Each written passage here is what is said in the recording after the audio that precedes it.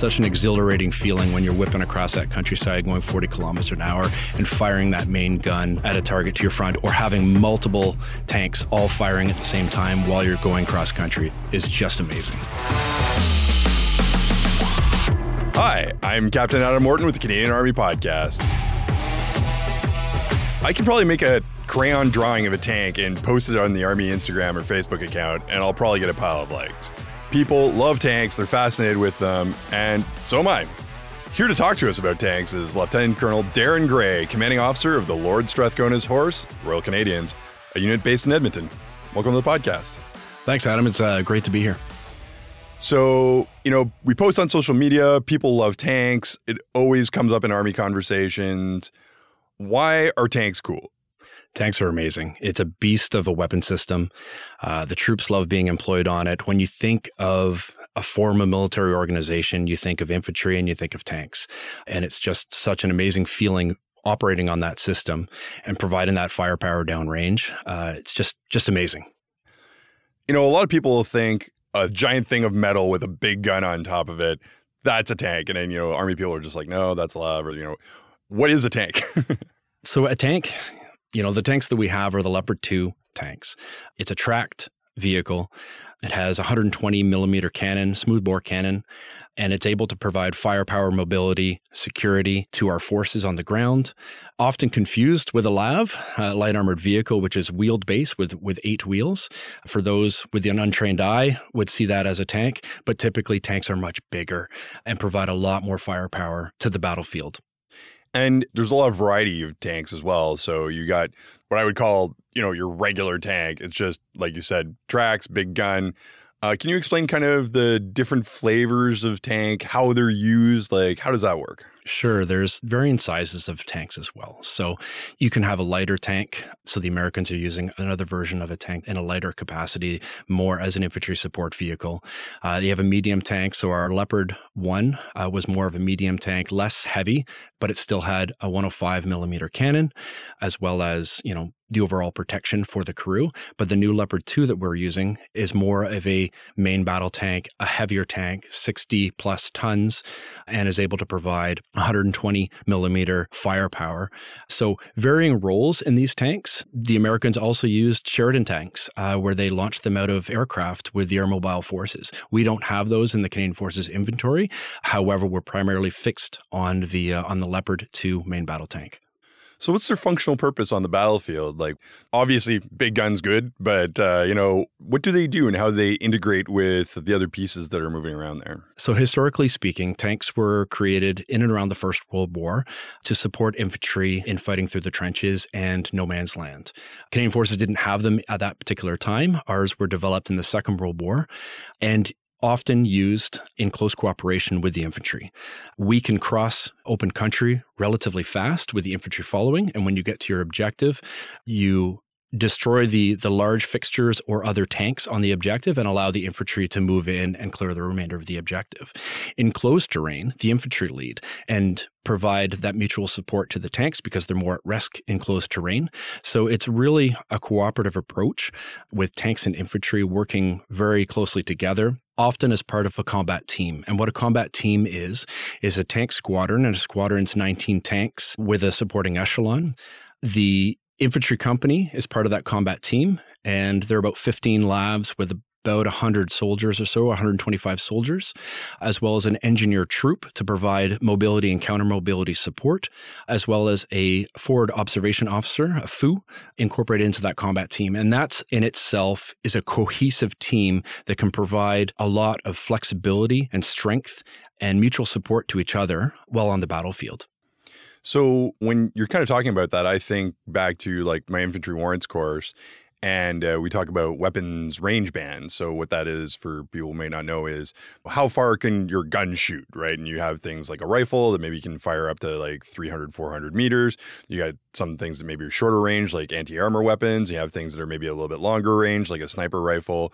And then medium longer range, a LAV, maybe you can reach out to 2.4, 3 kilometers. What about tanks? What is their strength in terms of that? Absolutely. And it's definitely a part of that overall range band. The tanks can reach out and destroy another tank at about 2.5 kilometers, and it can destroy a building or a non-tank, like a lighter skinned vehicle, at about 4 kilometers.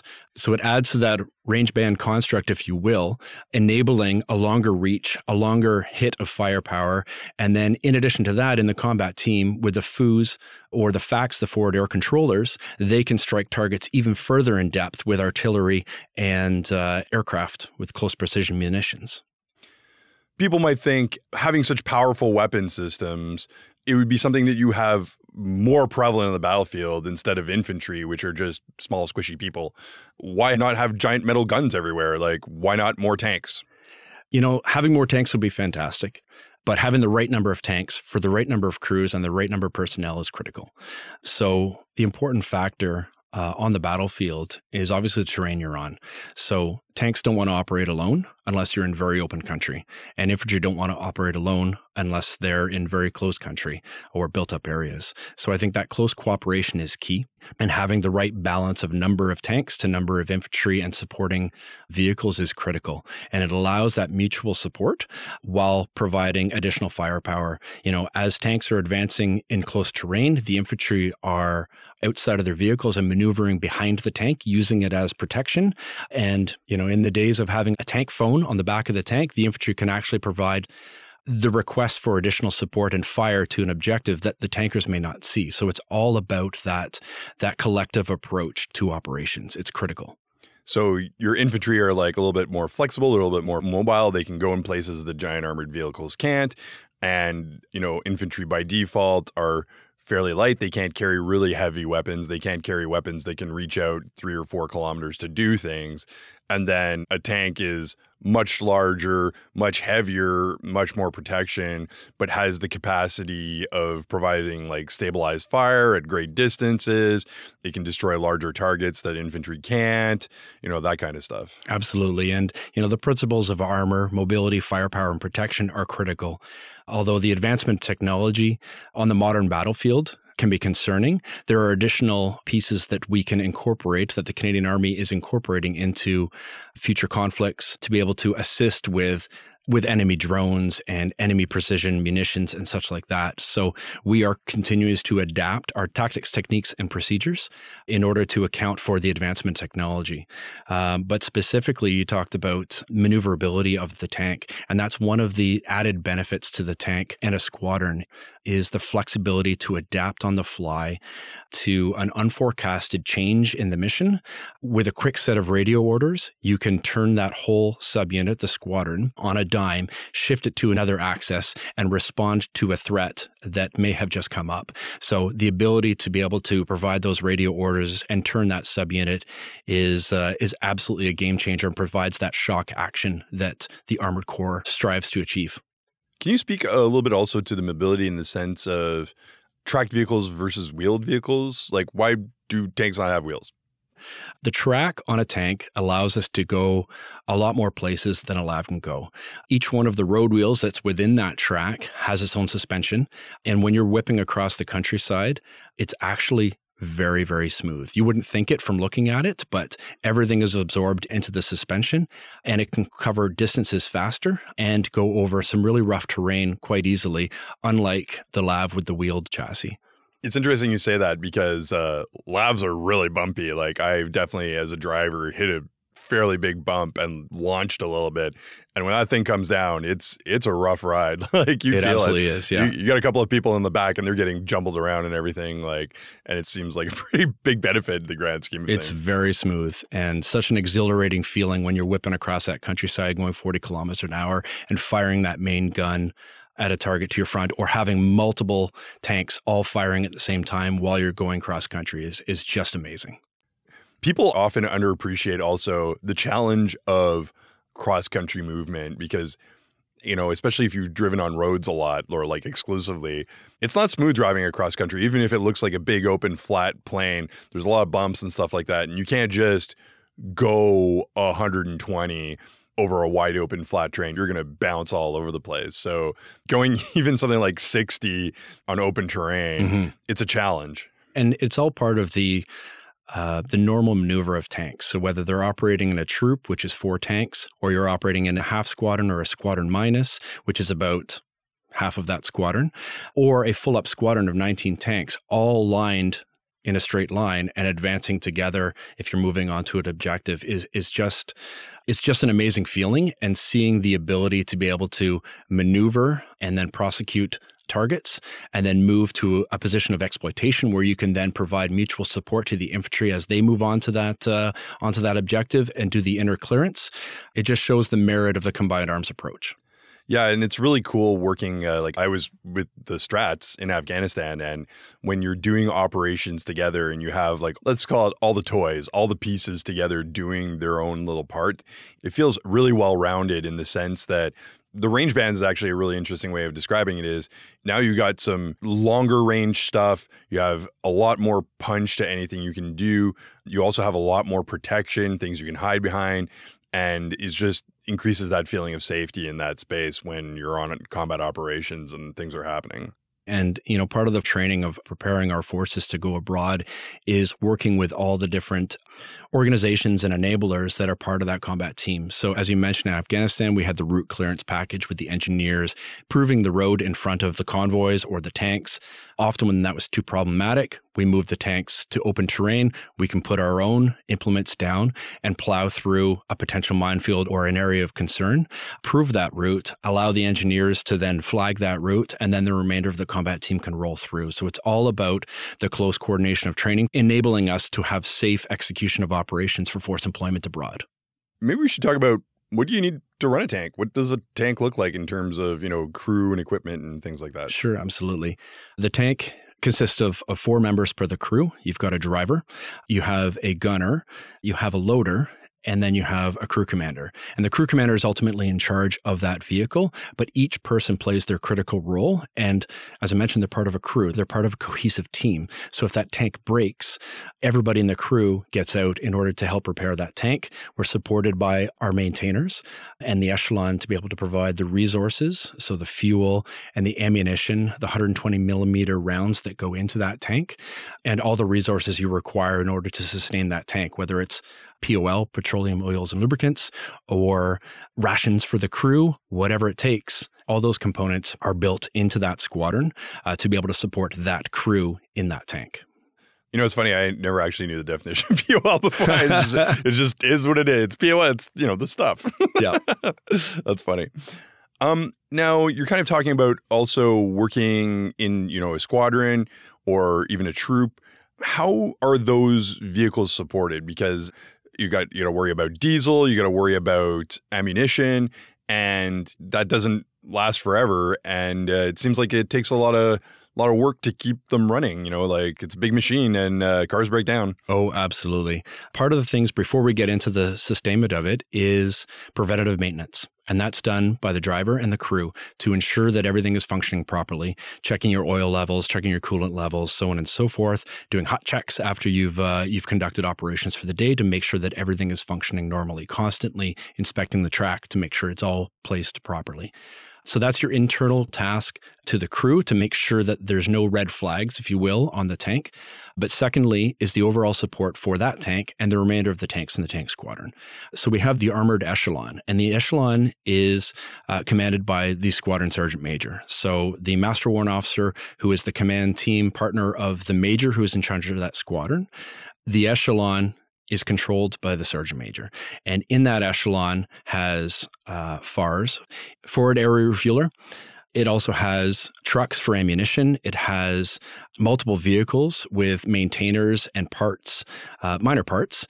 It has the armored recovery vehicle, the ARV, which is an even bigger tank in the sense that it can extract a tank when a tank gets stuck, or it can pull the power pack on a tank, which is the big back engine, pull that, swap it out, and put a new one in if you've got a faulty engine. It carries the implements, so the dozer blade, the mine plows, the mine rollers, all on a low bed. So should the tactical situation require those implements, that echelon has those parts. They can install them on the tanks for that particular operation. It has the rations for the crews. It has water and other resources as required to be able to support the movement of that tank. And essentially, that echelon can do a full-up resupply, as we say, bombs, beans, and bullets. You can do a full-up resupply of that squadron as a combat requirement should the operation, expend a lot of those resources. And then that echelon goes back to the supporting squadron, so the headquarters squadron, to get its resupply. And then that squadron gets resupplied from the service battalion. It's all a logical process to be able to provide the resupply of all the supporting organizations.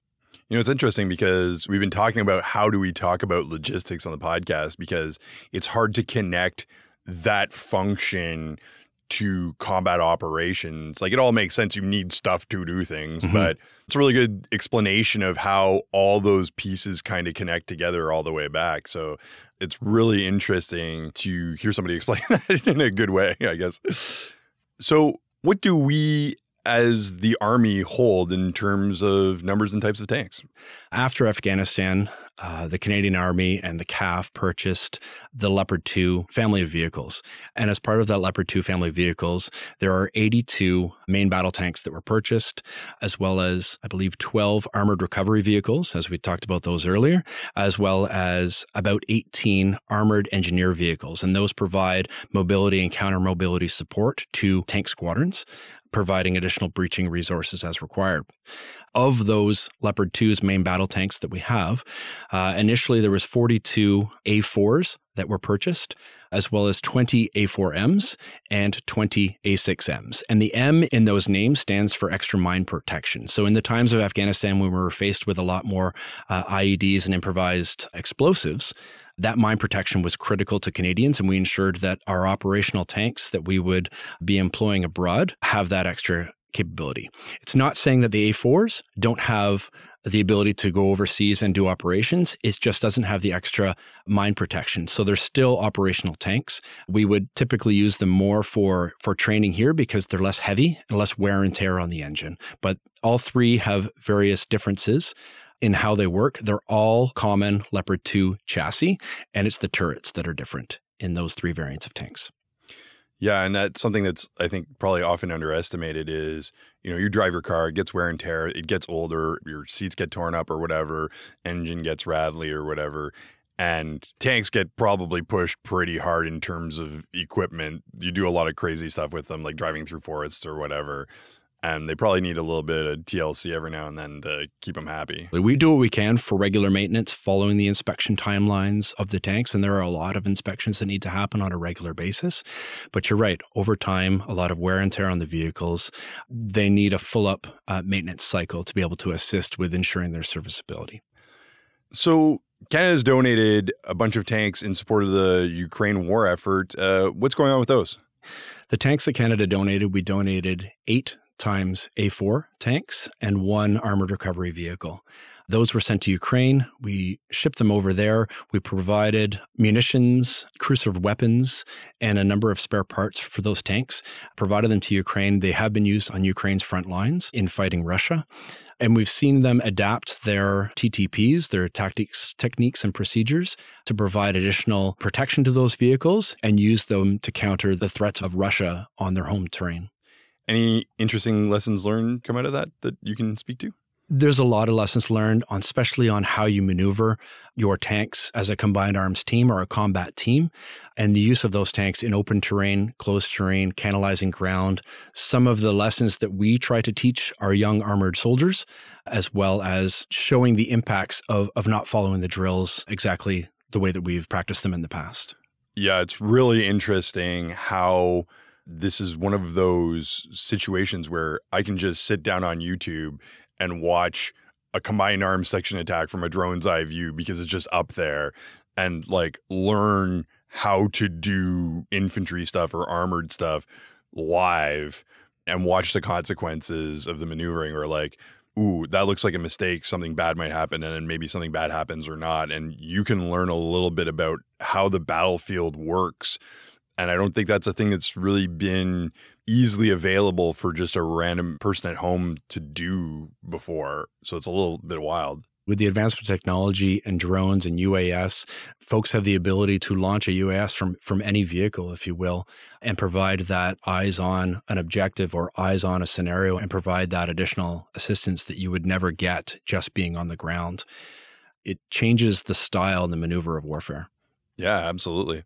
I would say that what's been happening in Ukraine has definitely maybe reinvigorated people's discussion on armored warfare a little bit more than in the past. Where do you see things going from here with regards to tanks and their role on the battlefield? No, it's a great point. In my humble opinion, tanks are absolutely required on a modern battlefield, to the point that the Chief of Defense Staff was in Latvia visiting our Enhanced Forward Presence Battle Group and indicated that we need to support that battle group by having a main battle tank squadron as part of it. And recently, the Minister of National Defense announced that we were deploying one of the main battle tank squadrons to be able to be part of that Enhanced Forward Presence Battle Group. So for the foreseeable future, we will have a tank squadron deployed as part of that battle group, positioned in Latvia as part of NATO's deterrence operations and providing that additional support to Eastern Europe for multiple rotations. The first tank squadron is preparing for that deployment right now, and then additional tank squadrons will follow every 6 months and on a yearly basis continued. That sounds like a pretty incredible opportunity also for new training options. I imagine that, you don't have a lot of opportunities to drop some heavy armor, halfway across the world and then be sending people down there to do stuff. It's a great opportunity to train with our allies. That Enhanced Forward Presence Battle Group is made up of a number of partnered nations, and we will have a constant opportunity to train with our NATO allies in a combined arms context, all forward deployed in the Latvia area. And there's often opportunities to do other collective tank training with other allies that are there that might not be part of that battle group, because there are a number of battle groups in the Baltic nations there that are all being supported from other nations. So it's a great opportunity for our armored soldiers to be employed abroad while doing their core skill set of being armored crews.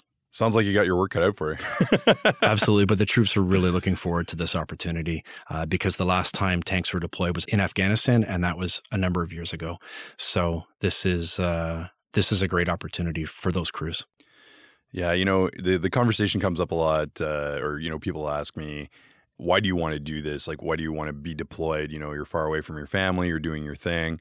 And it's I spent my whole life training to do a thing, and it's like going to the Olympics. It's like, yeah, you're far away from your family and all that stuff, but you're going through the ultimate life test to see if preparing to survive in a high intensity conflict zone works, and that you learned all the things and you can do all the stuff. We join to go abroad and do good things.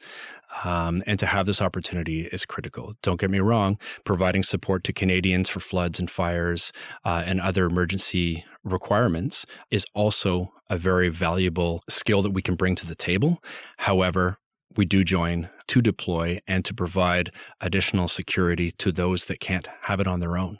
So what a great opportunity for folks to deploy on their platforms and provide that additional security. Well, I think we're doing it. All right. Well, thanks so much for coming on the podcast. Thanks very much, Adam, for allowing me to be here. Yeah, I really appreciate it. It's been awesome.